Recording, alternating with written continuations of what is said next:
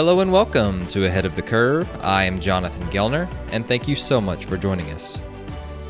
Today we have on Chris Gimenez, game planning coach for the Los Angeles Dodgers, and Michael McCarthy, minor league pitching coach for the Minnesota Twins. In parts of 10 seasons, Chris appeared in 386 Major League games and tallied 1,067 plate appearances between the Indians, Twins, Mariners, Rays, Rangers, and Cubs.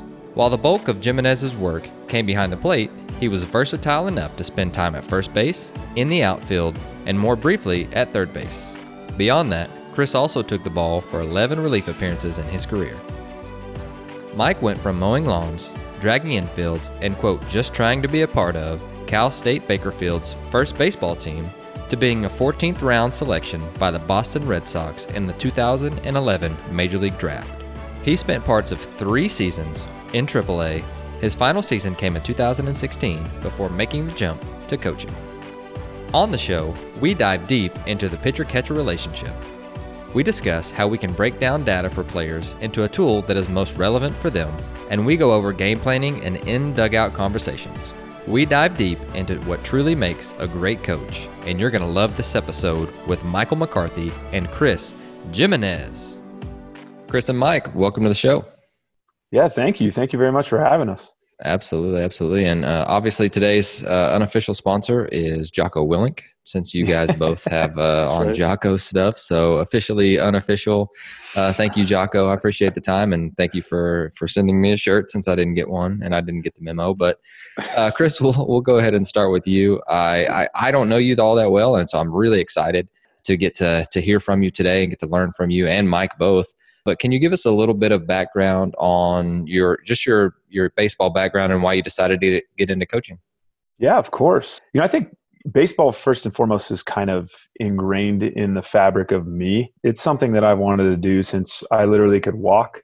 I was just kind of that little sad kid carrying a bat and a glove around by himself, and my dad telling me kind of to figure it out. So, I think it obviously started at a very early age, but, I was lucky enough to have baseball kind of take me to some really cool places. I got to go to college because of it. I went to the University of Nevada, was drafted out of there by the Cleveland Indians in 2004, way back in 2004. Kind of made my way up to the big leagues, made my debut in June 4th of 2009, and was very fortunate enough. I played parts of 10 seasons in the big leagues, got almost 7 full years in. We like to joke around a lot about, tricking people, and I think I was kind of the king of tricking about 8 different organizations into thinking I was good enough that, I could play in the big leagues. But I decided after 2018 was my last year. Joe Mauer is one of my really, really good friends with the Minnesota Twins, lifelong twin, Minneapolis, just Minnesotan in general. Decided he was going to retire. We had a ton of talks about that in 2017. And 2018, he decided he was going to kind of, hang him up. And I told him, I said, you know what, I guess that sounds like a pretty good idea. So officially it was his retirement, party, the last game of the year, but unofficially it was mine too. Decided to shut it down. And, originally when I decided to retire, I was going to kind of just be at home and spend more time with my wife. And I have 3 little kids. My wife was very excited about that. And really quickly I got an opportunity, a few actually, to get into the coaching ranks.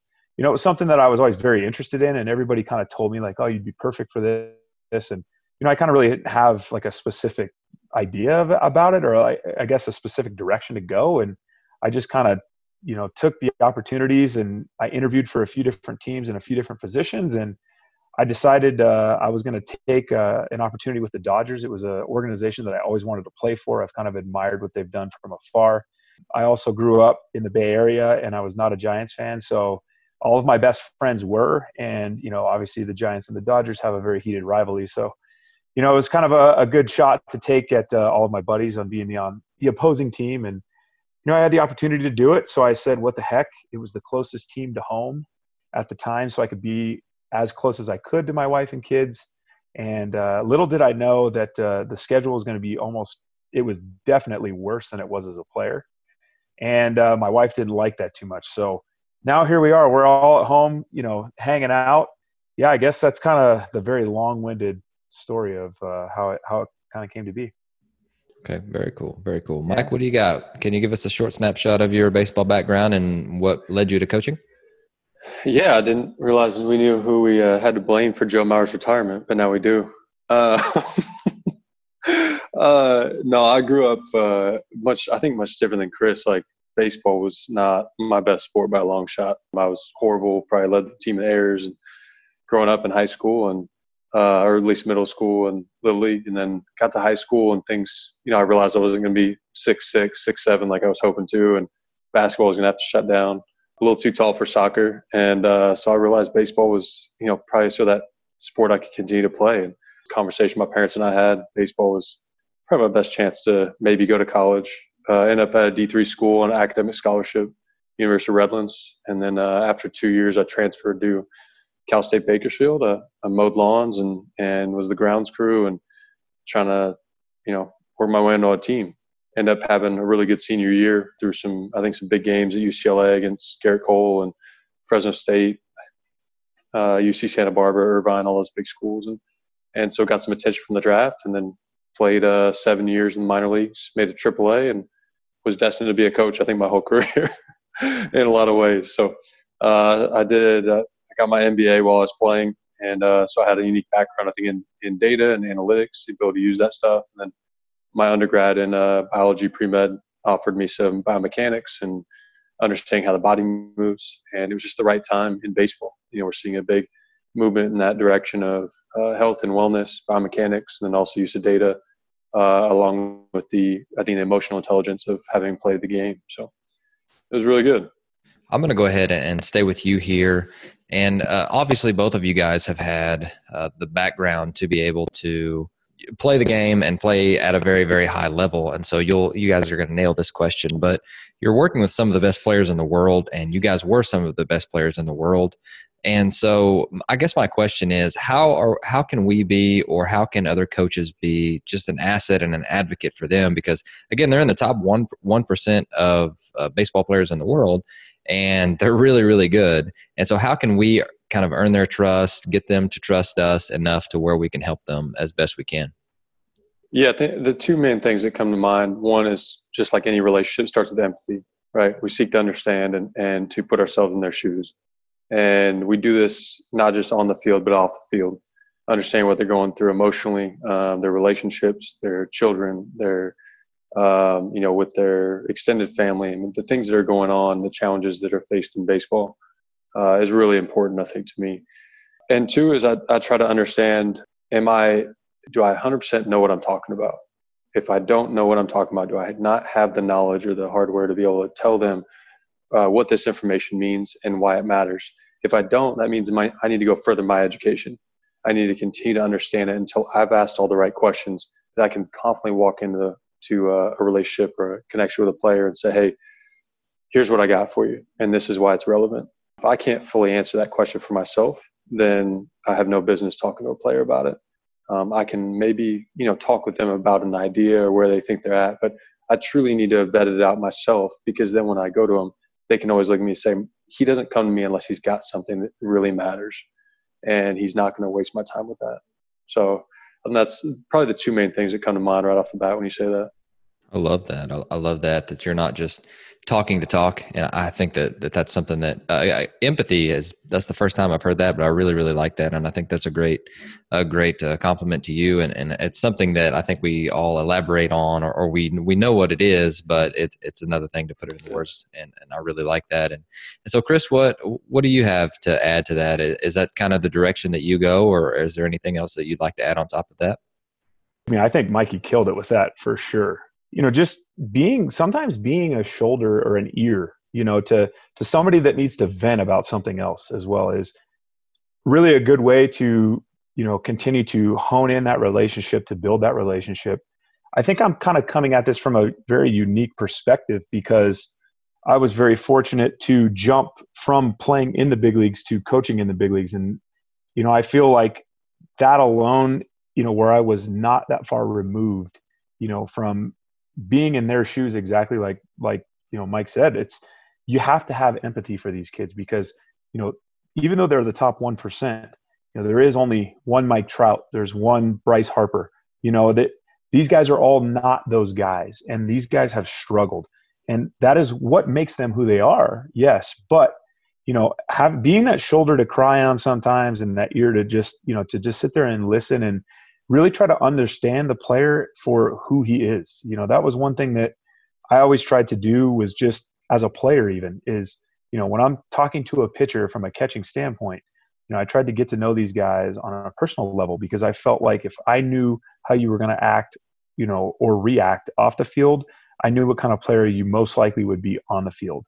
And, just kind of creating those and cultivating those relationships from a communication standpoint, and, being empathetic. I think that's the biggest thing. Is, the thing I hated the most as a player was, a guy just, a coach telling you, like, why can't you do this? Or, the guy's 75 years old, he never saw a ball that was 85 miles an hour, let alone 97, and I don't mean that to be disrespectful by any means, but, sometimes, having that empathy is going to go a long way for those guys.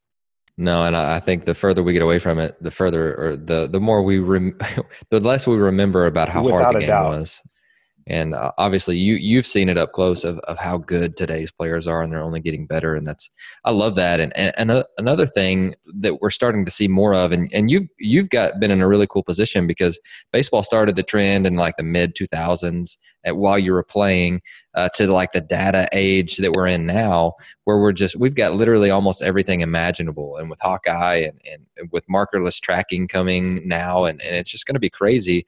So for me, I think it's how do we simplify complex topics into digestible pieces and using data. But kind of what's your process in understanding that? What's your process in delivering that? And just how do you use data in a productive way? Because I think at times we're all swimming a little bit in just the numbers and spreadsheets and all of that.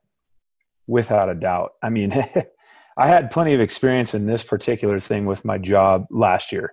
Coming off the field, now being thrust into this position where, I only saw the end product when I was a player. I saw what basically we were talking about, how it was taken from this and kind of molded into this. And then now this is the part that I get as the player.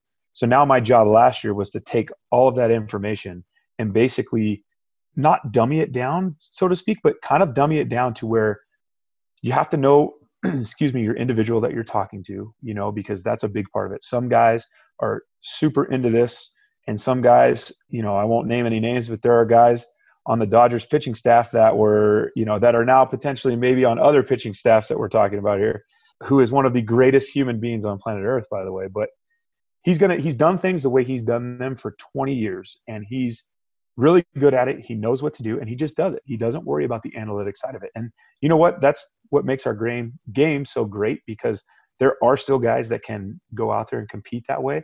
But then there are tons of guys that go out there and they just yearn for this information. And whether that was, an organizational standpoint, how they were brought up from very, very early on, to, now most of these older guys have been kind of in this whole revolution for a little while, and they were still in the past revolution for a little while. So that's where, that those sticky points come up, and you have to kind of really understand who you're working with and kind of knowing when to press what and when not. And a lot of that is trial and error. Honestly, it's having those conversations with guys in the video room or in the dugout in between innings, and, really not, honestly, I hate to use this word, but trying not to nerd out on them, because Mike and I talk about this a lot at our baseball facilities. We can nerd out with the best of them. It's just him and I talking like we're on the same wavelength. It just works like that. But not everybody is like that, and not everybody understands, exactly the type of information that we have available to us. You have to find those ways. That's what makes a good coach, is somebody that can take, something and basically not clone it. You know what I mean? You're individualizing it for whoever it is that you're working with, which is, it's not easy to do all the times. Definitely. And Mike, you're obviously on the other side of the fence on the mound here. And it's like, okay, you could literally find anything imaginable for pitching data, I'm sure. And you've got the added bonus of it being a closed environment, so they can throw a pitch and then look over at at a Rapsodo or whatever. They want to almost every single pitch if they wanted to. So kind of, what can you add to that? Like what's your process in trying to decide what's important and what's not, and trying to just decipher information, trying to learn the learner and all of that different stuff just to deliver one or two messages, which is crazy to think about, but it's probably something you have to do every day. Yeah, you bring up a great point, and something that Chris and I have talked about. We could spend hours talking about this, write books for that would last hundreds of pages discussing how we get information to a player, because where it starts at is getting on their level, and we have to know where their level's at. So do they have a deep understanding of analytics? Do they have a mild understanding? Are they a player that maybe has a low education, that is English is their second language?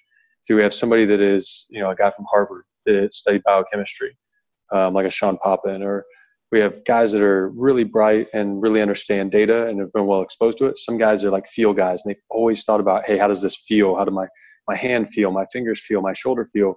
It feels like this. It feels like that. And saying, how do I get on their level?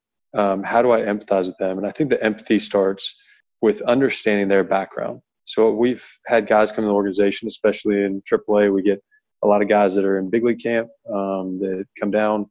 A lot of times they're free agent signs. So they've gotten to the big leagues before. They've gotten to a high level and had success this way. They're not 18 where we can really say, hey, we've got 3 or 4 years to develop this guy and get him ready. Instead, we're saying, hey, this guy's 30 years old. We're trying to help him create as much magic that's left in his tank and see how long he can play for.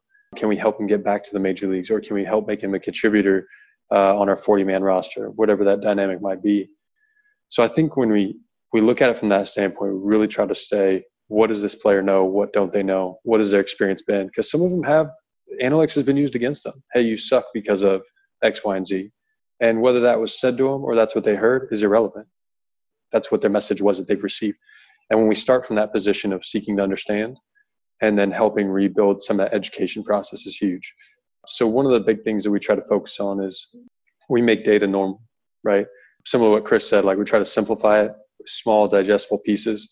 We make data a part of the normal conversation, not by flooding people with 50 numbers every day, hogging them down with certain things, but we try to target what are the few things that are most relevant to this pitcher, and why do they matter. And when we find an opportunity, when they give us an opening, we try to make sure that we lean on the relationships we built with them and then put that into play. So, I'm a big fan of taking the Rapsodo and just putting it out there. And we might just leave it out there and not even use it, but it's sitting out there. The numbers are popping up. It's a recurring theme. And sometimes it might take a few bullpens for a guy might say, hey, can you walk me through all this? And I always encourage you guys to say, hey, like this might be overwhelming at first. I'm going to help you target 1 or 2 things of, hey, let's get your spin axis up on this pitch. Or, hey, we're really looking for this spin efficiency on your breaking ball to get above 75%, whatever that dynamic might be. And I think for a lot of the guys, when they see that it's not meant to be this, hey, you need to understand this massive spreadsheet of information, it really goes a long way. A quick story that I went to a player who, had spent a lot of time in AAA, had some success in the big leagues, but hadn't been too sticky up there yet. And I came to him with, I thought this is my first year coaching, 2018. And I thought, okay, here's my spreadsheet. Here's everything. I got my highlighter out. And I've got literally hundreds of numbers on these multiple pages. And it looks like we're going to run like a science experiment, right? We've got this deep algorithm. And it looks real fancy. I think I know I'm really on top of it. And I walk over and I'm like, hey, do you got a minute? I try to always be respectful of guys and which going to them versus saying, hey, when you're ready, come to me is a much better option. And something I wish I did sooner in my career. I try to never go to a guy and say, hey, I got something for you. And, and it's in my hand. Instead, I say, hey, when you have time, I've got some stuff for you. So that it's on their terms when they're ready and they're in their right mental, emotional state. So I go to them, walk over, I sit down, I start highlighting all these numbers. All right, this means this and that means that. And here's why this all matters. You just see him like his eyes are about to explode. His brain is hurting. He's got a migraine and he's still got to play a game that night. He says, Mac, what do you want me to do? And I said, oh, I just want you to throw some more curveballs. And he said, that was it? And we had this moment like this, almost this laugh. And it was like, yeah, your curveball is really good. I just want you to throw some more of them. And it was really just as simple as that, even though I had all this stuff to back it up and really justify it. And he said, and I talked to him later and he said, look, I trust you, right? I've got faith in what you say. Like I can tell that you're thorough in this. You wouldn't tell me something to steer me wrong. Just tell me what you want me to do and I'll probably do it. And it really was this eye-opening experience. And that guy ended up in the big leagues last year. Was a really big time back end arm for us in the bullpen, and changed the trajectory of his career. I think a lot of the times with the new data revolution that we're currently going through, I think as a player sometimes they're very standoffish about it because they think that a lot of these front offices, they plug an algorithm in and what it spits out is what you do. And that potentially could be true for some organizations. I can't speak to all of them, but the ones that I have been in and the one that I'm currently in is one of at the forefront of the data revolution. That is absolutely not how it goes. Like, this is just another tool, just like, throwing a bullpen is a tool for a pitcher, to work on your craft, to hone in your craft. This is another tool. Yes, we have different ways of, computing this tool essentially, but all this information that we have is meant to help guys. And, it's not force fed down anybody's throat. And that's something that I really appreciate because, I think they've realized quickly on that guys have a tendency to push back a ton when they're being forced to do something, but when it's their idea, how Mike kind of said that, I've got something for you whenever you have time, come and check this out. And whether it be as simple as like, hey man, we've realized that your curveball is really good. We want you to throw it more. Like, that's what the analytic part of this stuff is about. And I think sometimes it gets misconstrued with, the data and, we used to joke when I was in Tampa as a player that we had this thing called the Matrix, and the Matrix spit out the lineup. And, that wasn't necessarily true. Now coming to look at it from the other side of the game, that's not really how it was. The Matrix definitely may have helped be like, hey, this guy's matchup is really, really good. But, Evan Longoria is going to play against whoever it is, at that moment in time. It wasn't like, Longo's not doing too hot against, whoever. Pick your team in the AL East, that he's not going to play that day. Like, that's not how it works. So I just thought I'd throw that 2 cents in there. Sometimes I think the data has more confidence in the players than sometimes the coaches do, because it can't be emotionally biased, right? The data will say, no, this guy's like still a really good player, but he might have been 0 for his last 12. And we put too much stock into like the recency bias. Whereas the data is just going to say like, hey, this guy's still the best player you got. He's still the best matchup. It's just been, a run of bad luck, or hey, a couple of tough at bats. But it has this deep confidence because of long term. We play 162 games, and so you see over the long trend. Whereas you might have like a football game where it's 16 games a year, and maybe there's a little more recency of what you got to do. But, I mean, the data backs the players most of the time, right? And it helps put them in the best position to succeed. And then you have the emotional side where you have coaches and people that are in the clubhouse that understand, that have that depth of knowledge with that person. That's really helpful. No, I love that. And please keep playing off of each other because, again, I told you guys beforehand, I want you guys to go back and forth. So I apologize for interrupting.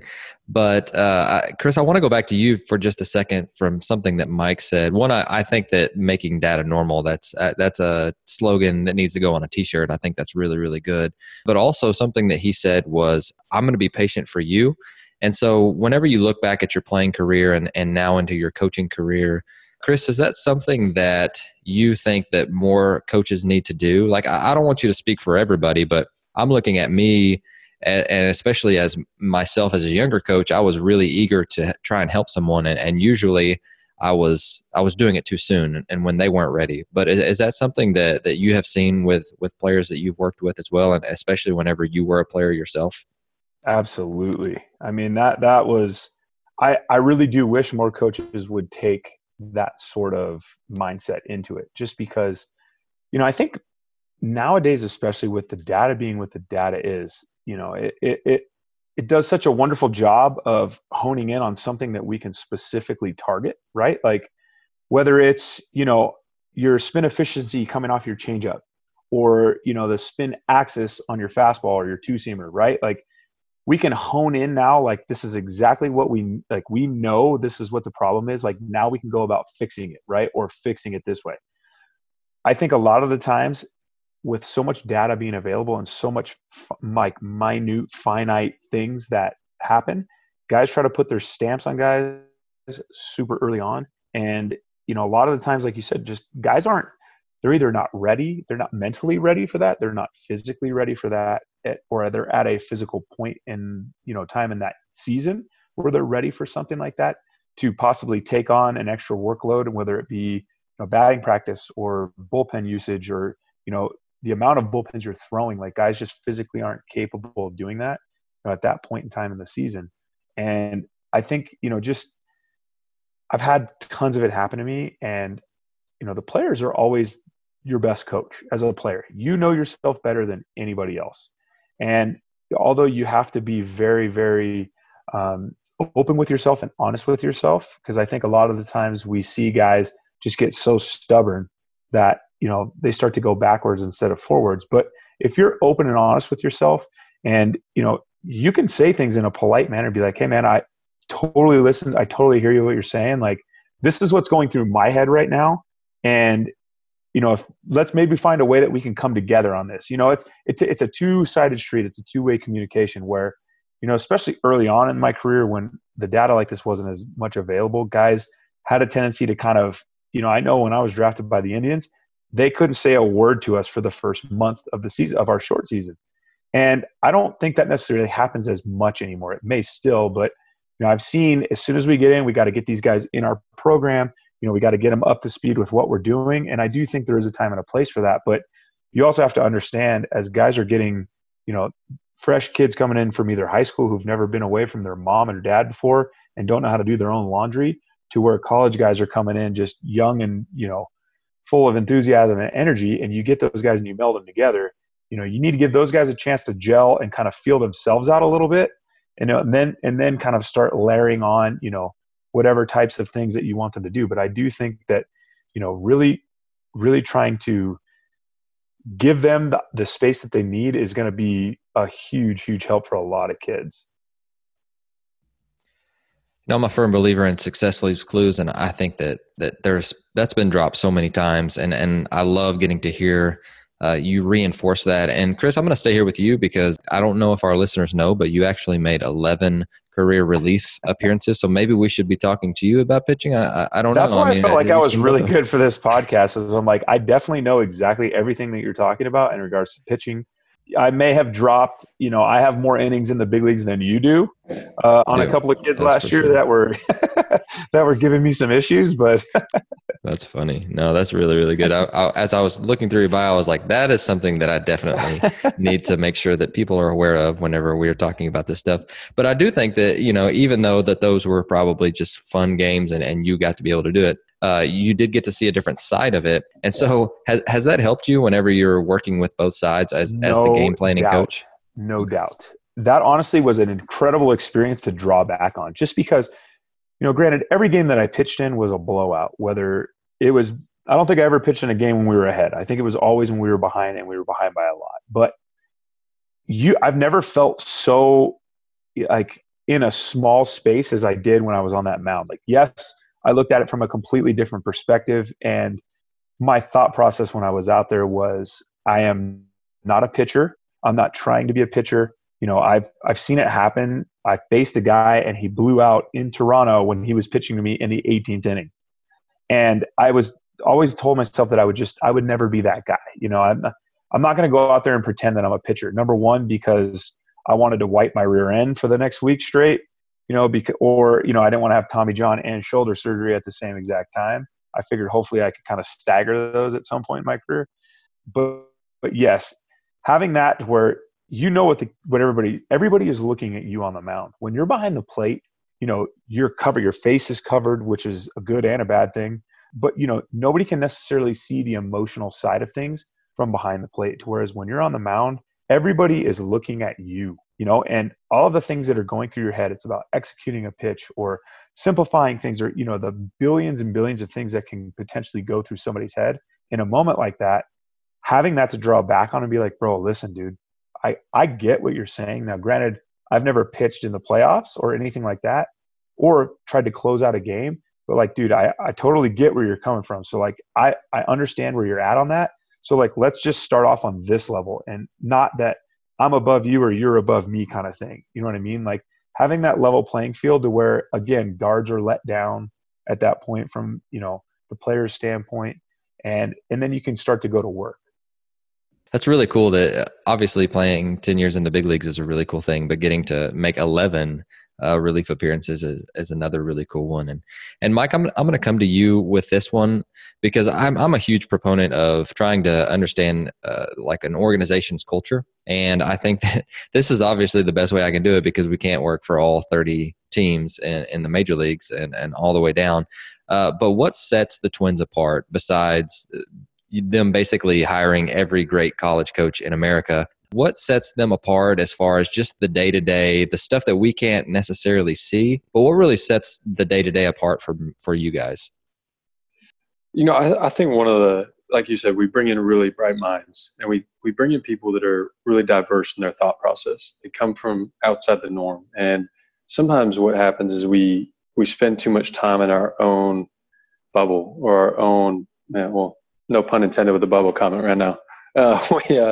But it's one of those things where we spend so much time talking the same language that we only have a small bandwidth that we can pull from of resources.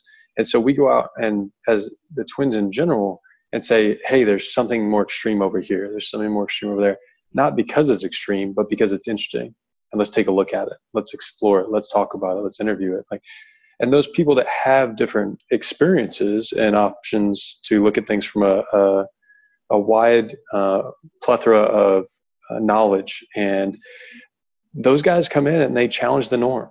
They come in, they're kind of bold personalities, is say, hey, let's knock some stuff around and see what happens. And so there's a bit of a ready, shoot, aim mentality, right? We're not going to wait and work through it, because just like any good innovator or entrepreneur, they don't wait until they get to hey, we're perfectly lined up to make this happen. I've got an idea, let's jump on it. Looks good, let's roll.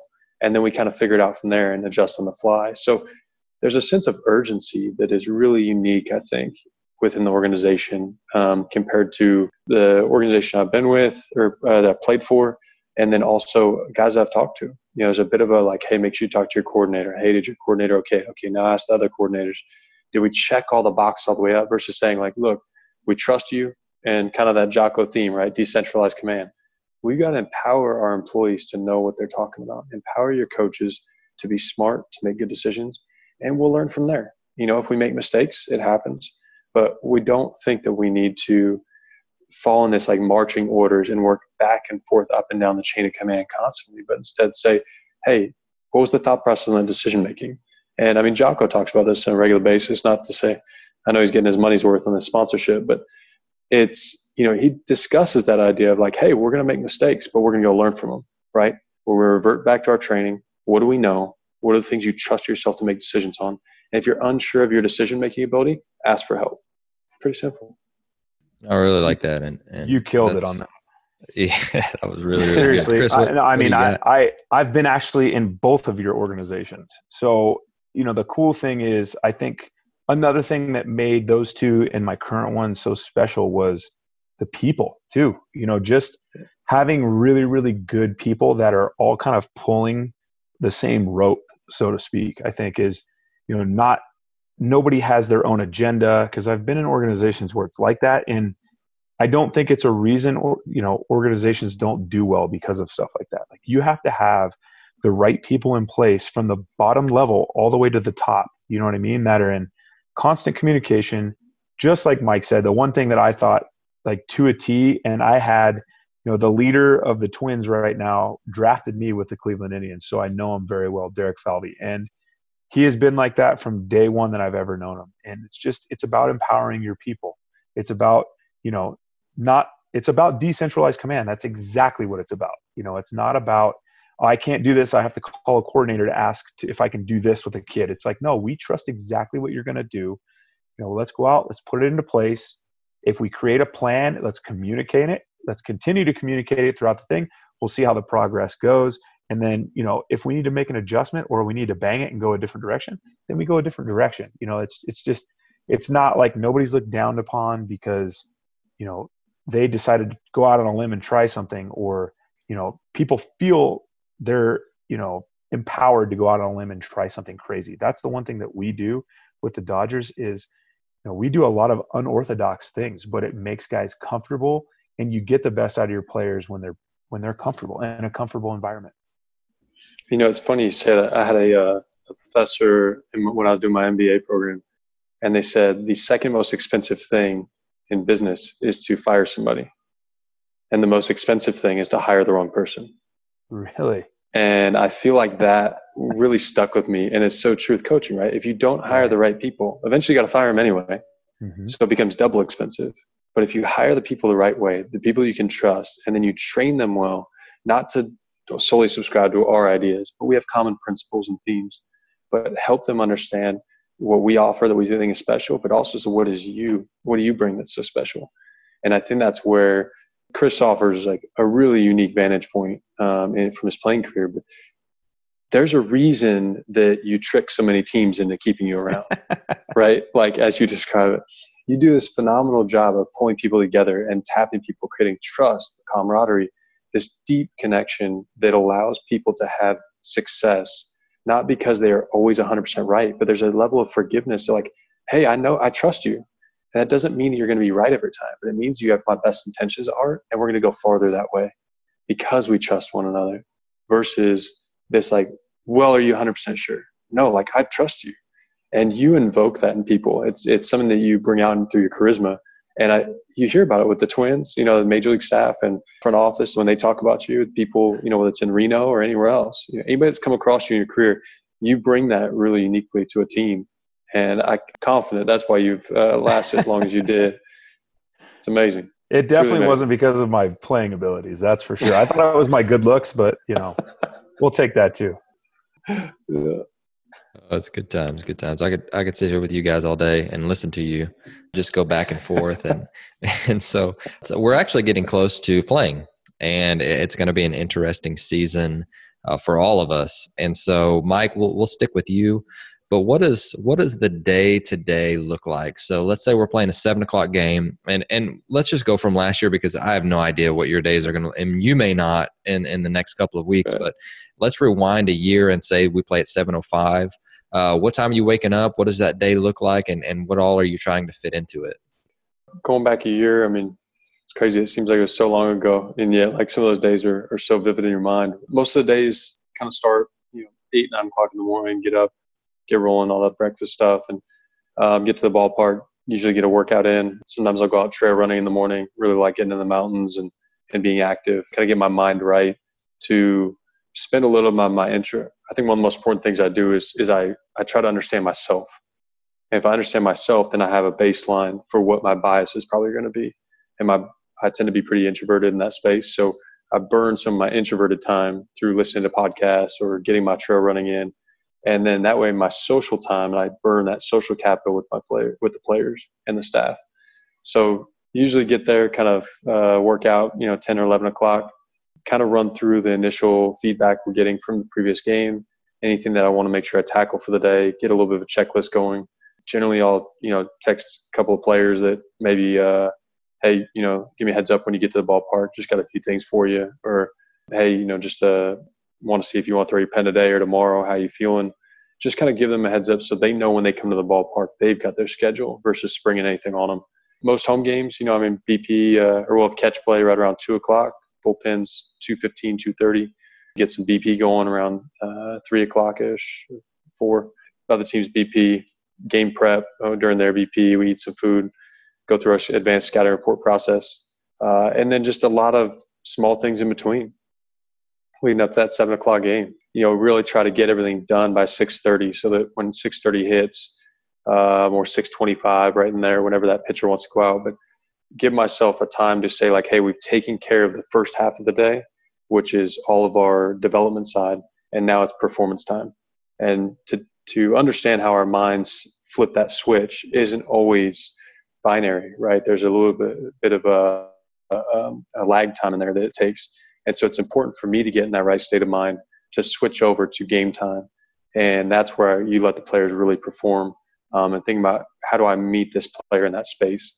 Because oftentimes during a game, there's really just, if you say anything, but there's only maybe 1 or 2 things you might say the entire game that impact them. And one of the big things at the upper levels is not providing a helicopter mentality, but almost a removal, right? When that player needs you, They want to have the confidence and the relationship where they can come to you. And that's sometimes just walking by or having, a cup of water ready for them, or just give them a fist bump, whatever it is that happens. And then understand how to read your players throughout the game. There's moments where you see they're locked in, they're ready to go. Hey, they've processed it. You can see what they're expressing, past experience. It's really important to build those relationships. What's going on throughout the game? Are we having maybe a scouting report challenge? Are we struggling with a relationship between pitcher catcher? Do we have some unfortunate, fielding stuff go on? Is the weather playing a factor? Like, what is going on throughout that game? We really try to just read, and that's when you're in, I think, the state of most of a servant mentality, right? Like, I'm here solely because to help the player at that moment, and that doesn't mean I have to do anything. Sometimes serving somebody means staying out of their way, right? Letting them roll, and sometimes that's like coming over and saying, "Hey, shit happens," and sometimes it's walking over and saying, "Hey, like, next 3 batters you got, remember, fastball's at the top half." Whatever those like little things are, but we try to really remove ourselves and let that player play the game, stay out of their way. Pretty quick and easy, half hour or so post game, we're wrapping up any, odds and ends that come up, sort of quick planning for the next day. I usually try to get things tidied up if there's anything in the middle of, and then we roll. I love that. And again, thank you for giving us a behind the scenes look. For game planning purposes, and since we're talking about that, and that's kind of the main theme of this show, do you meet with the catcher, the catching coach, and you guys just all kind of collaborate, or kind of how does that aspect look from just from a game planning point of view? Chris will love this. I was actually the catching coach as well as like assistant bullpen pitching coach. Where do you think he learned all of his catching stuff from? Well, I didn't move to Reno until this year, so from that standpoint, one of my big areas of strengths is the analytics side, and understanding scatter reports, understanding how it plays out in the game, and giving recommendations. And so with the game planning, it really comes down to, we try to give the catcher and the pitcher lineup reports ahead of time. We try to do pre-series meetings, but most importantly, it goes back to the very beginning of the season and even before the season, where we do an education process on how our scouting reports work.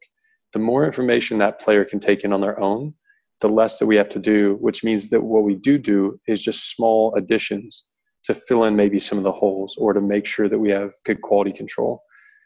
So we have, oftentimes what I'll try to do is encourage the other players to run the scouting reports with each other, right? If we get a new guy that comes up from AA, like, I try not to run it. I asked another player, one of our more experienced guys, like, hey, can you get them up to date on scouting reports and stuff? And they're great. They know it oftentimes, as well as I do, if not better, and especially because they see it in themselves. Now, what that allows them to do is, now the catcher comes in prepared. He's already got a deep level of knowledge of it. The pitcher comes in, and we're just providing a little bit of extra steering, right? If there's something that kind of gets tripped up, like, are we sure on this guy? Like, we might want to go slider over curveball with this guy. He really doesn't handle sliders as well as he does the curveball, or whatever that might be. It might be matching up with movement profiles and how that pitcher's movement profile plays into what that hitter hits well. And then we really try to prioritize, like, where does this matter, right? Where does my influence matter? Because if we've got a pitcher that dominates this type of hitter, this type of swing, we don't need to do anything. We just need to stay out of their way. Like, hey, stick to your strengths. That's probably the most common theme we say in advanced scouting report meetings: stick to your strengths. And as long as we've done the baseline knowledge to help that player know what his strengths are, we don't have to do anything else. But if we haven't done a good education process leading up to that, then what ends up happening is they don't know their strengths. So they might think, like, oh, my changeup's my strength, when really that's his third pitch. And so he goes out, throws a changeup, gives up a ding dong, and we're over there going like, oh, shoot, I shouldn't have said that, right? But that goes back 6 months or 4 months or 3 months. And so we really try to focus on that. And then the guys that maybe are more challenging at bats, where we say, hey, this guy's swing and what he hits well matches up, is a tough matchup for this pitcher. So we really do need to prioritize what pitch selection might look like, or location, sequencing, whether it's aggressiveness, whether it's hot zones, all those things. So. Oh, that's great. So I'm going to flip it over to you, Chris. You've got a little different situation, which is interesting. So tell us a little bit about what your day would look like. Yeah, I hope you guys are ready, because my day was a disaster. Usually I'm up by 8 o'clock in the morning, like I said earlier, I have 3 young kids that were going to school.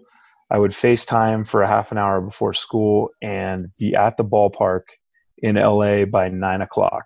9 a.m. I was usually, if not literally the first one there.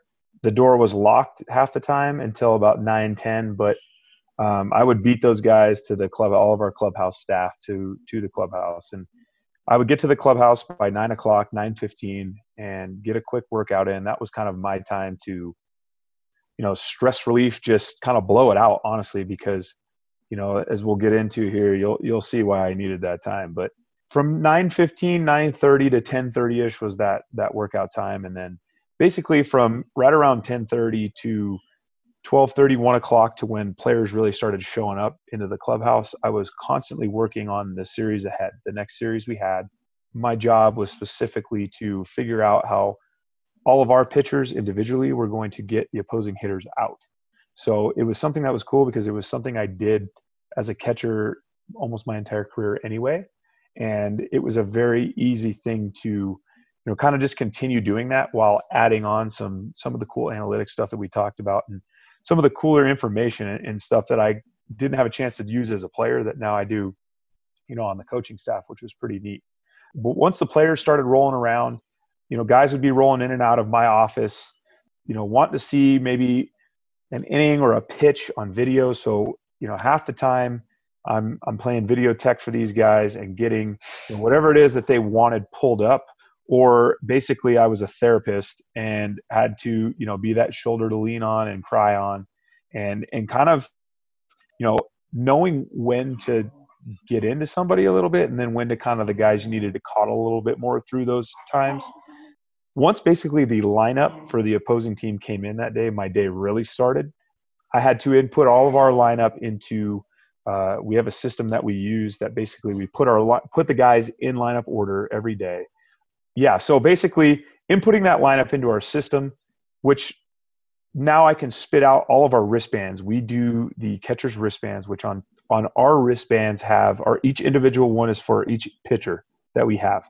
And I'm in charge of getting everything dialed in, lined up. I'm writing on those wristbands little like quick hitter, little things for our catcher to remember, little, just easy, simple things, whether it be it's like Mike said, slider over curveball or up over down, in over out. He's obviously extremely aggressive. He's super passive. Just little quick hit things like that go along with our wristbands.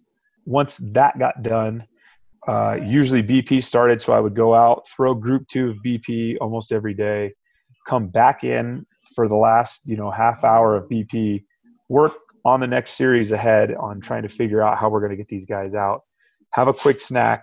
6 o'clock every day was our basically our manager, the bench coach or the pitching coach, myself, and then whatever front office wanted to come in and kind of basically go over our bullpen, who's available for the day, what kind of runs do we like? If the starter can give us this inning, to the 5th inning, how do we kind of work backwards from there? We've got, Kenley Jansen in the 9th, if he's available. And then how do you go from there and basically fill in the gaps from there? This is who we like for this section of the lineup. Lefties come in and they're here. Basically, trying to piece together that the best we possibly can. If we're up by 1 or 2, if we're down by 3, obviously that changes who's being utilized in the bullpen depending on, availability and stuff like that. By that time, by 6:45-ish, usually we're done with that meeting depending on how long-winded some people can get in there arguing over who should be facing who. But it was also one of my favorite times of the day just because you really got to dive into everything that I had put together to try to give Doc, our manager, the best possible, idea of who's the best matchup we have possible. So it was a lot of the stuff that I got to be a part of, which was kind of neat. Game time, 7:05. I was usually out there by then, but if not, right by the 2nd inning for sure. Still trying to just work on things for the next series or, finish cutting out the cards for the wristbands, any little thing like that. Or printing something out for one coach. I turned into being like the computer tech guy, which when I started this job, I basically knew how to turn a computer on and that was about it. But I got very well versed in computer technology and printer technology really, really quick. So that was a lot of trial by error. But My really only downtime during the day was pretty much when our pitcher was on the mound, the starting pitcher at least. If he gave us 6 innings, the only time I really was on was anytime our guys come into the dugout. I'm constantly sitting down with our catcher and the pitcher that inning, going through, hey, here's who we have coming up. This is just a quick reminder. I would have my more detailed scouting report with me, as he would have it as well, in his little binder that I carried out there for him. But we would kind of go over it real quick. Just remember, hey, if this guy gets on base, he's a runner. This guy's a bunter, whatever. Remember, his curveball plays really well over, his changeup, say, if it's Clayton Kershaw or something like that, right? So once the starter was out of the game, it was go time, because a lot of what I did was with the bullpen and matching up these guys. So I'm constantly working our catcher through, hey, you are going to have Joe Kelly up until this person. Then it's going to be Adam Kolarek for lefty. Now it's going to be different because they have to have 3, they have to have a 3-run or 3-batter run. But back in the good old days, when we didn't have that stuff, you're constantly running guys through, hey, we're going to have this pitcher coming in. So also try to remember, hey, this is the matchup we really, really want. If we have to pitch around a guy, and basically know who you have warming up in the bullpen, because if we want that matchup more than we want the matchup with the current pitcher, it's just not a time to bring the pitcher for the bullpen in yet. Let's be smart about that. And just having those little types of communications in game is what really, really counts and what really helped us out. Once the game ended, I would go back into the weight room and usually cardio for 45 minutes, have a quick dinner, get back to the hotel by 11:30, and work until 5 in the morning on these series ahead. And that was 7 days a week for 240 days of the year. But I loved every second of it, and I drank insane amounts of coffee to stay awake. And so let's talk a little bit about what the game, like what you're paying attention to in the game. And you hit on that a little bit, but like we all get caught up in paying attention to the parts that we're most familiar with, I think, or just things that we feel like we're good at noticing. Is there anything that comes to mind as far as like, what are you paying attention to? Where did you feel like you were most helpful? And you talked about like planning out the innings and who was available for the best matchups. And I think that's fantastic. But was there anything else? Yeah, believe it or not, I actually paid a ton of attention to if our pitchers were tipping. I didn't necessarily – I was watching the game when, we were at bat. But most of the time that was in that dugout time where it's crucial to dial in, the catcher and the pitcher for the next inning coming up and having those conversations with those guys. But I was constantly looking for if our pitcher was tipping, just trying to be aware of sometimes guys as a catcher, you've got so much going through your head at any moment in time, keeping an idea of like, hey, do you see a guy making an adjustment in the box, whether you do or you don't, or a way a guy, just sometimes the way a guy takes a pitch, as a pitcher and a catcher, sometimes you get a feeling, that it's just that internal gut feeling that you get at if a guy spit on a pitch you had no business doing, you've seen it on video, all of their data tells you that he should be swinging at this pitch. What is the reason for that? Was it him making an adjustment? Was it, is our pitcher giving something away that he shouldn't be, kind of thing? And I think, obviously with everything that's been going on, non-coronavirus related in baseball world, as regards to stealing signs and all that stuff, we try to just be extra, I guess, or try to step our game up on that, because we were the unfortunate recipients of losing a World Series in 2017 to the Houston Astros when, this whole scandal was going on. So, obviously, rightfully so, that's a really big thing in our clubhouse, in our organization. So that was something that I looked for when I was a player anyway. So it was kind of a natural transition, I guess you can say. But, most of the time it was just communicating with Doc, letting him know like, hey, this is what his pitch count is. Hey, we really like this matchup, just to give you a reminder. If you're thinking about making a move, let's get somebody going. Do we want to have somebody up for the lefty? Being in the National League, the pitcher's hitting. There's a lot of gamesmanship going on getting somebody up, not getting somebody up. So just, those little reminders for Doc when he's got obviously a ton of stuff going through his head as well. having those little things that, hey, do you want to have somebody warming up? Pitcher spot's coming up. If we need to pinch hit, do we need somebody going? Little things like that the bench coach would do, I would do, and just, communicating, just having fun talking baseball. So just for Mike's sake here, what are some tips whenever you see pitchers tipping pitches? What are some different ones that Mike can look for whenever he's making sure that his pitchers aren't tipping? Fingers are definitely one of the biggest ones. Whether it be sticking out straight or really squeezing in, any sort of wrist differential, whether a guy comes set and he's like this on his fastball, or a guy comes set and he's like this on his curveball because he's spiking it in his glove, or, a certain pitcher we had an issue with being outside of his glove and being inside of his glove on a certain pitch. You'd be surprised, you guys, and this is nothing against pitchers because I love you guys, but how many guys, when they are in the stretch, they have the ball behind their hand, behind their body, they're wiggling it, they will either stop on the exact pitch they're throwing, or they will wiggle, and they'll lift their glove up first, and then they will have the pitch they're throwing in their hand. And it's just things that they don't think they're doing, or, it can be as simple as you're breathing, like when you come set and go, it could be like a go, as where if we have a base stealing threat on base, that's something we got to be aware of. You know what I mean? Like, we can't be giving away free bases like that just because, the data shows, the numbers show, if you get a runner from first to second base, the average runs per scored inning goes up like 0.64 or something. I don't know if that's the exact thing, but it's a pretty significant advance in runs per inning that go up just by a runner moving up 90 feet. So those are little things that may not be noticed by anybody else, but are constantly going on. And, from a position player standpoint, guys are always looking for any sort of tip they can get.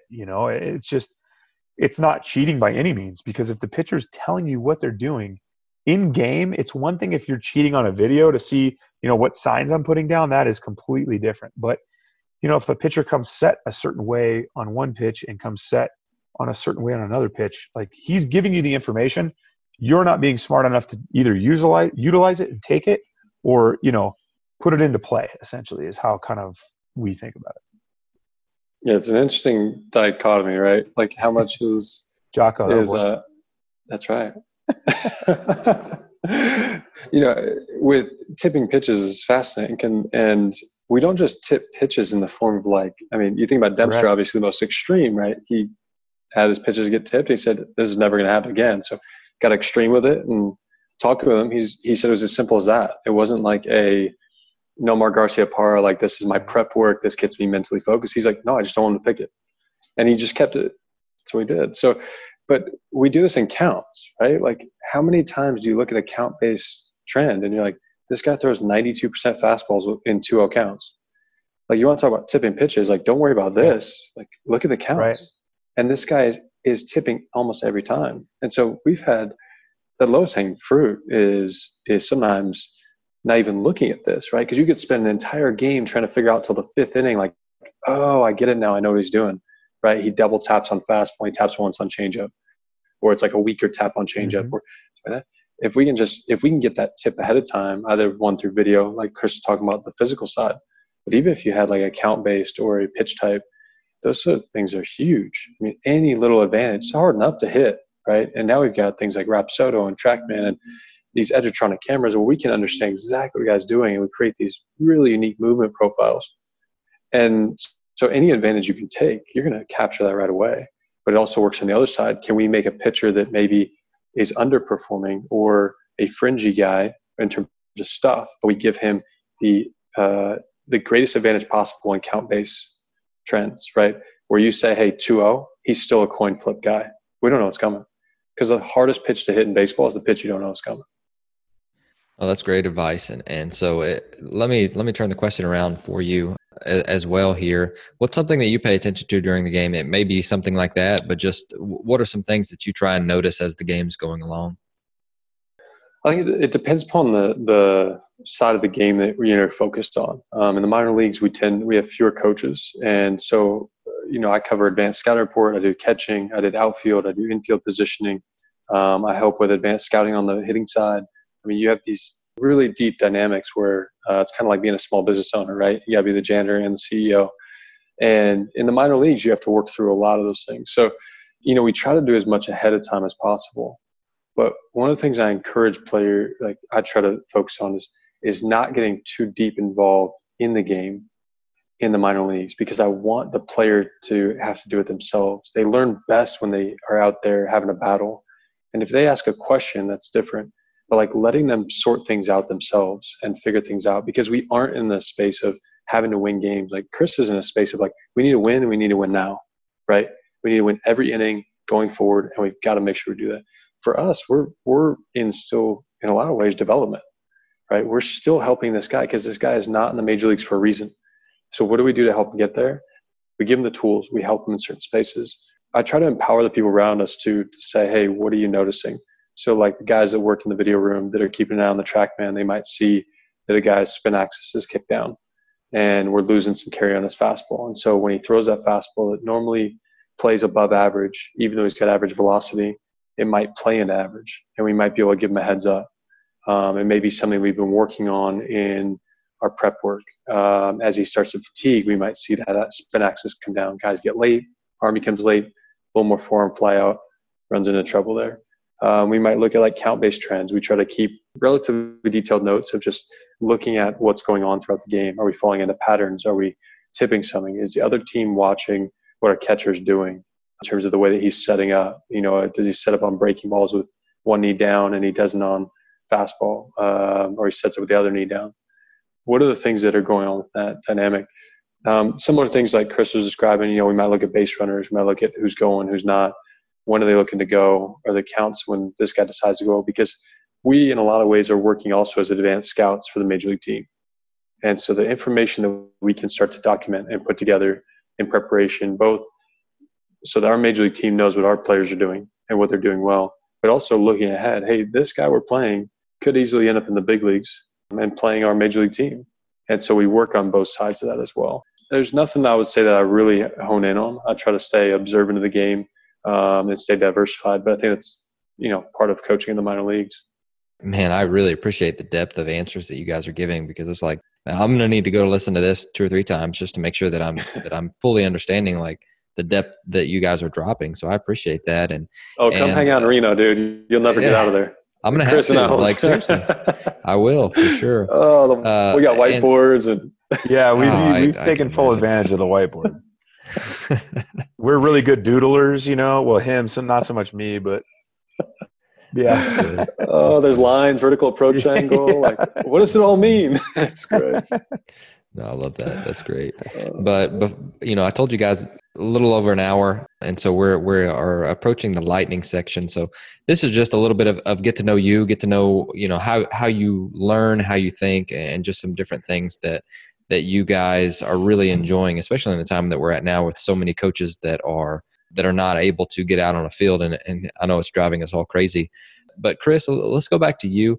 What is something that you've learned lately that's gotten you really excited? And I know that we've gotten the opportunity to spend a couple of months really digging deep into some different stuff. And so what are some different things that you're really excited about lately? Yeah. So our internal website, internal system has gotten like a complete makeover from what it was last year. We've created our own internal scouting site that I've had a chance to really kind of dive into.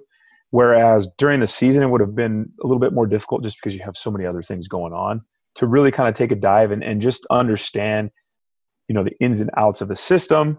Something that I think is really cool that I actually had a part in creating was, we all know about True Media and that being a scouting platform that we all use for video, and stuff like that. And we've created our own called Blue Media. We call it Blue Media, kind of playing off the name there. But, it's something that is not, I guess it's not copying, but it's, it has certain aspects that we all liked from Bats, which were not very many for me personally, because I felt like Bats was created. And for those of us that don't know Bats is also another scouting platform that we use, a video platform that all 30 major league teams use.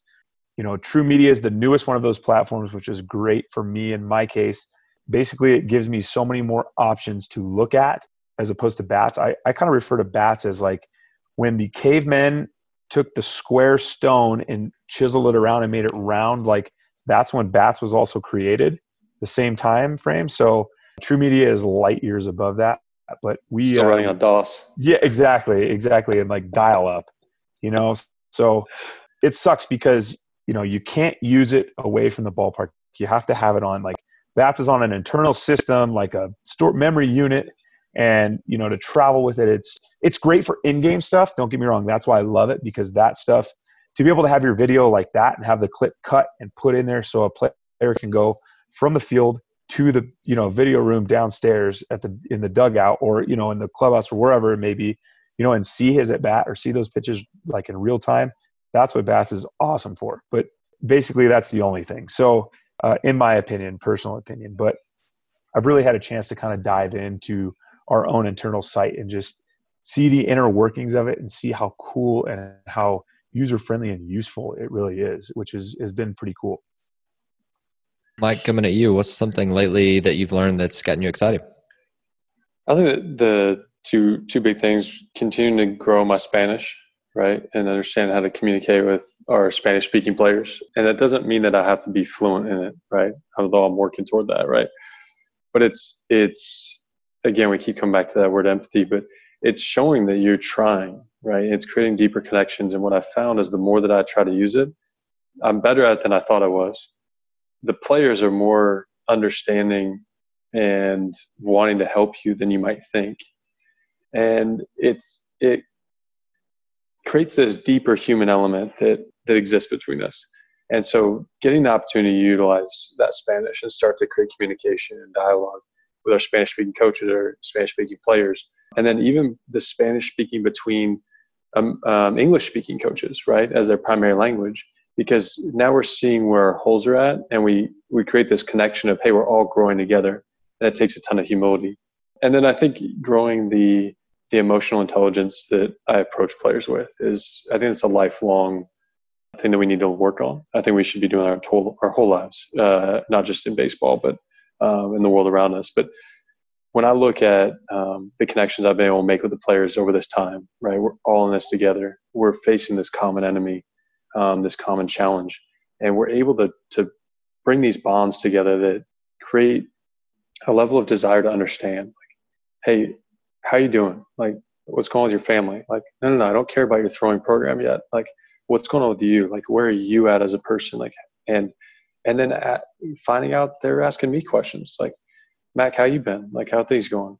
Instead of this being like this coach player, like, how's your throwing program? Are you weightlifting? Are you getting your running in? Like, it's like, no, we are in this like peer-to-peer relationship that is truly authentic and empowers them to be in control of their career and their life. Not just on the field, but like, hey, how are your kids doing? Right.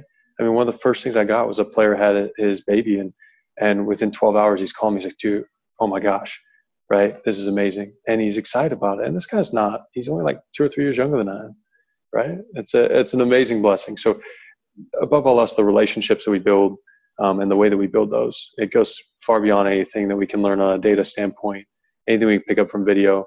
This requires the human spirit, the human element. It's really enjoyable. So. I really like that. What are you using for Spanish? So we have a teacher that is employed by the Twins. And so he does that. And then things like Pimsleur and SoundCloud, different podcasts that add on top of it, different books, and then just frankly, a lot of Google Translate. And I should say, most importantly, the Spanish-speaking coaches and players. Like, they are your best resource, because how we say it on Google Translate is not how they're going to say it. I still remember I was trying to teach English to one of our Spanish-speaking players when I was still playing, and he was actually from Haiti, like the Haitian side of the island of Hispaniola, but which is looked down upon. And I bought a book, and I'm like going through it. It's got 10 sentences, 10 words in the word bank. And I asked him, I said, hey, let's go through these. And as we're going through, it's like pescado, and he's like, he started getting mad. He said, no. And he started yelling. I said, what in the heck? It's just 10 words and 10 sentences. Like, it's not that hard. But he didn't know half the words that were in that word bank. even though they were already in Spanish, because they don't use them. And so, different dialects, different places that you're from. And so the Spanish is, the coaches and the players are your best resource by a long shot. That's fantastic. I love that. And something I've been digging into lately, Pimsleur has been really good. I've actually really liked that quite a bit. So the next question, Mike, I'm going to stay with you. The best coaches that you've been around, what set them apart? Yeah, my college coach in Cal State Bakersfield, Bill Kernan, and he was a guy that pulled the best out of you, right? He challenged you, he pushed you, and he understood that stress is where things, stress is where things grow, right? Our muscles grow, our bones grow, right? Like, you need that heat. The strongest and most beautiful things in this world are created under extreme heat, right? And extreme pressure. And he was somebody that did that. He challenged us to be our very best. He never allowed us to settle, and he was willing to ruin a relationship with you if it meant he was going to take a chance on making you better, right? As a person, not just a player. And so he wasn't in it because he wanted to be a kind person. He wanted to be a good person. And I've really carried that with me my entire career, that I'm going to go to bat for the right thing. I'm going to do that, pick and choose my battles, but I want to make sure I go to bat for what's right. I'm not going to be there to always be kind to the guy or to the person throughout my life. I want to do the right thing. And Bill definitely brought that out in us. Love that. Chris, what do you got? I mean, honestly, I could probably name like 50. One that really comes to mind, who I really connected with, and I always very much just appreciated his like articulate thought process and pushing me to kind of get out of my comfort zone, was James Rowson.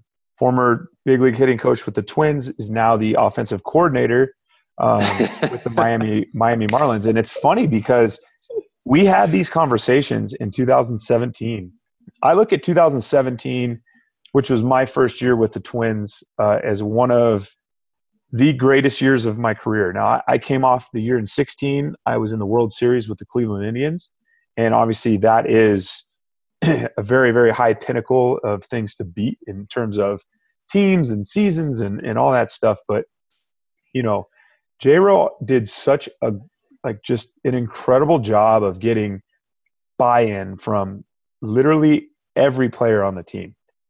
We all, it wasn't any one person, but we all as a group, as a staff, and as a players, we took the first 100-loss team ever in the history of baseball and made it to the playoffs the next year. So no team ever in baseball history has ever lost 100 games and then went to the playoffs the next year, except for the 2017 Minnesota Twins.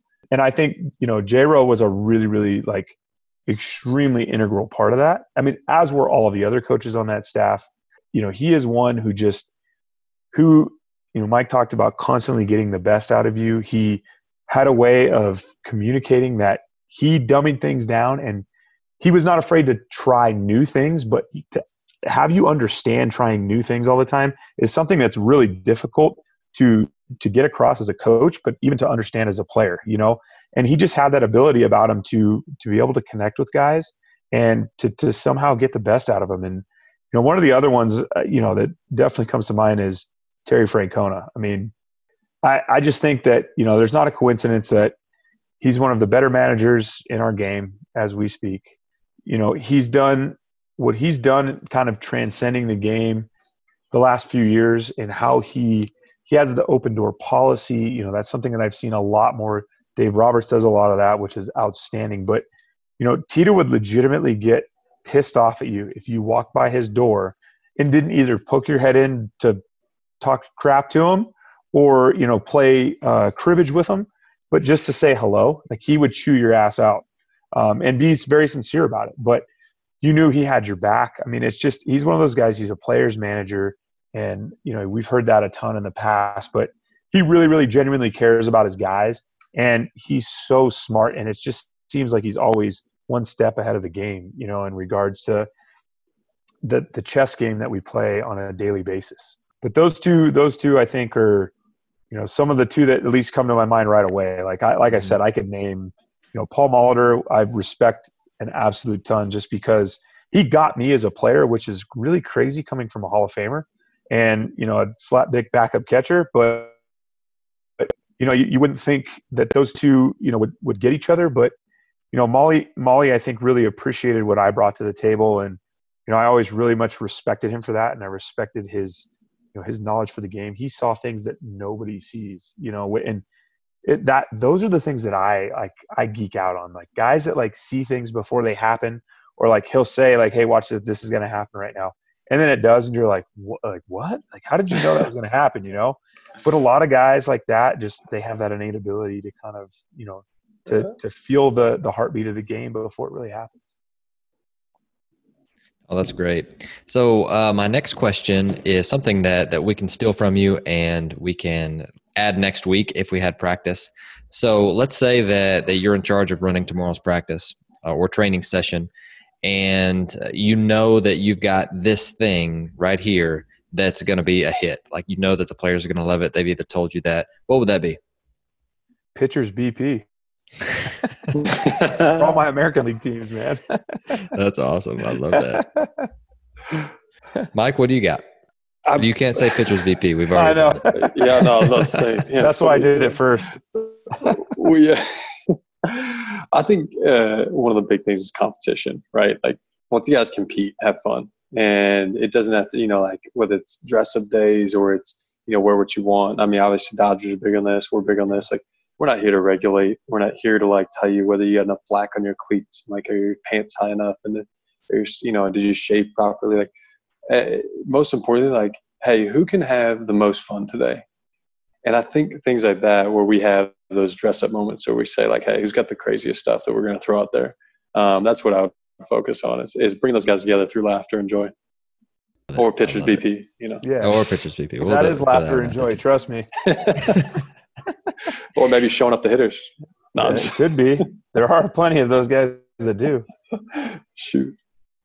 That's good stuff. Good stuff. Well, Mike, we're sticking with you. Favorite books and resources that you want to share with our coaching community? Oh, gosh. Where do we start? I mean, the baseball side of this is crucial, right? And we want to learn those things. So books like Smart Baseball, MVP, or MVP Machine, excuse me. I think those are wonderful. But most importantly, I try to enrich my mind through people that think outside of baseball and outside of sports. And so when you look at somebody like Admiral McRaven and Make Your Bed, Sea Stories, like the books that he's written are absolutely phenomenal. These guys, Jocko, as we've talked about far too much on the podcast probably, there's elements of this that they could run deeper into the human spirit, right? And they run in the infrastructure of who you are, and they're very visceral. XISO and miss rates and vertical approach angles, like those aren't visceral, right? But if we can tap into the person, if we can tap into who they are in their heart and their mind and their gut, we really can capture something unique. And so I just encourage people to really dive into that space of how do I enrich myself as a diverse being that creates greater perspective, empathy in the world, and understanding. And then I think, volunteerism and service to others, right? Like I help run a nonprofit, Baseball Miracles. And I think with groups like that, like going out and serving your community, go out and serve together, go out and go to a soup kitchen together, a food bank, go pick up trash together, like find things that draw you deeper. And, the Twins over the years have done a lot of stuff in the Dominican and Puerto Rico. Go do something that is so far outside your normal perspective and bandwidth that it shocks your system a little bit, and you're forced to have that little bit of survival. And I think, I really like Dan Crenshaw's book, Fortitude, that I was reading about, or I've been reading, and, his talk about what he did in the Navy SEALs and how important it is to suck. Like, go suck and get your butt kicked and struggle through it, labor through it, and then you'll come out the other end much better. So, yeah, I mean, you crushed it again on that. Like, from the servitude standpoint to the wanting to better yourself, I've been going through a little thing with my oldest son, who's 8 years old, about, being accountable. That's something that I take is something that's kind of interwoven in the fabric of me that my father, kind of instilled in me is having those values and using those on a daily basis. And, whether it's doing the right thing, not doing the right thing because that's what you think somebody else wants to see, but doing the right thing because that's what you know in your heart. And I've tried to live, every day of my life by that. And, it's fun now getting to try to instill those things in my two sons because, I had to, tell my son yesterday, we were in the backyard sweeping and, he just goes through it real quick. He's like, okay, Dad, what's next? And I looked at it and like, I never intended this for my dad to come out in me in this particular situation. But, I look at it and it's a disaster, right? Like he just did it literally as fast as he could and was like, all right, dude, let's go play something now. And I said, all right, do it again. And he's like, why? And I kind of explained to him, like, you didn't do a very good job. Okay. So he goes and does it again. And again, it was just not a very good job. He got a little bit more, but he didn't take his time. And I said, listen, bud, this is one thing that Grandpa told me a lot when I was a kid, that if you take pride in what you do and you do it right the first time, you won't have to do it again. And if you would have done this right the first time, we could have been playing baseball already or jumping on the trampoline or, whatever it was that he wanted to do. But, just trying to constantly instill those values in myself and in my sons and, my daughter when she gets of age too. But, really trying to I try to serve them in that way, and I try to just be who I am. Who I am is what I am. And I try very hard not to change who I am because of who I'm around. I think sometimes you may have a tendency to do it unknowingly, but, I think the more we can kind of stay in our own space and just really understand who we are, like through and through, the better off, we're going to be outwardly as a person and a human being in the community, but to your family as well. I love that. And guys, I'm just going to open up the mic for you. Number one, let me just say thank you so much for joining us today. I had a blast. And again, I'm going to have to go back and re-listen to all of this because my brain is fried at the moment just from all the knowledge bombs that you were dropping. Seriously, this was super good. But Chris, we'll stick with you. Open mic, and I'm going to mute myself. Is there anything else that you'd like to tell our listeners or just talk to them about before we go? Yeah, I mean, I think we're all ready for baseball to start, first and foremost, coaches included. This is something that, I know for myself personally has been extremely difficult from the fact that, not only do I not have the one thing that I've had since I was a little kid to do, and then I truly am like extremely passionate about, but, just having to learn how to kind of be half retired and really be like a dad. I was kind of fun dad for a lot of the years because I was home for 3 months. We always had fun. Nobody ever got in trouble. Occasionally they did, but, like stuff like that. But I would encourage everybody to not only enjoy baseball coming back, but to really for the next not too far away distance, just in the very near future, to try to dive into your family. I think that's one thing that's really come to the forefront throughout all of this stuff that we're going through right now. And, a lot of this family time my wife and I have been talking about are memories are being made here today and, this past 3 months that my kids will remember for the rest of their lives. And it's funny to think about that. And you kind of start thinking back like, wow, man, I can remember sitting at the table with my family having dinner with the radio playing or, my dad playing catch with me and stuff like that. And just getting to do things with my kids, take them to the lake, something I've never been home for 4th of July or like since high school. So, it's been over 20 years since I've had the chance to experience this, but really, trying to soak this time up with my family and, hopefully it's not like this next year. Let's all really hope that, because if it is, I think we're all in a really bad spot, but trying to take advantage of this kind of this, not free year off, but kind of a year off from the madness that has controlled our lives and take that step into my family's life a little bit more and just kind of never know what will happen from it. I love it. Mike, what do you got for us? Yeah, I mean, Chris knocked out of the park as usual. The vantage point of family and the opportunity to take a look at the world around us and truly seek to understand, but also to create those deeper ties, those deep-rooted relationships that are what make life so special, right? That's what makes it so special for us. Baseball is just a medium that we build those relationships, that we grow the richness of our life and the way that we enrich others' lives, right? It's not just always about like how our lives are filled, but like our lives are oftentimes filled by the way that we serve others.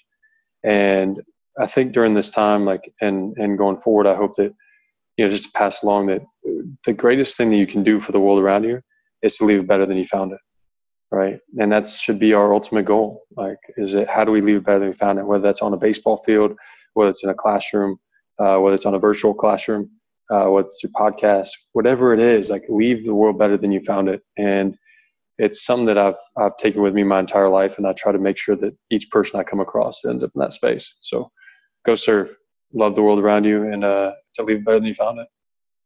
And I got a question for you, actually. Turning the tables on. Oh gosh, here we go. Jonathan, what do you got? I know you didn't know this was coming, did you? No, I know I didn't.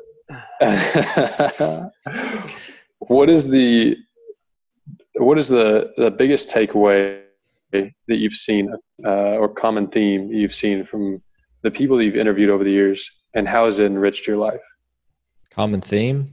I think, that's obviously a tough question to answer. And there's so many differences that I think that's interesting, but I think the best ones have no ego. Like, they've got no ego and they're player driven. You've used the word serve a ton, and I love that, but it just seems like they're good dudes at heart, and they have their players' interest at the forefront. They're not trying to gain an advantage to further their career, at least the ones that I've been around. I know there are some out there that have that, but I think the best ones have no ego because, number one, then you're putting your players first. Then you're understanding that you don't know all the answers. And those things go hand in hand with each other of what makes the best coaches that I've gotten the chance to be around. And the ones that you mentioned have those as well, it seems like. So, but yeah, I would say that's the biggest theme that I've seen, even though everybody goes about it a different way. Love that. I appreciate you entertaining my question too. Of course, anytime. Well, I appreciate you guys coming on. I know that I had a blast. I know that I learned a ton, and I will link your contact in the show notes, and we'll roll from there. Thanks, guys. Awesome. You're awesome. Thanks so much.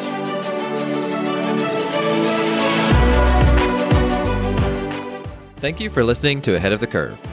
You can subscribe on your favorite podcast platform, which can include Apple Podcasts, Google, Spotify, Stitcher, or YouTube.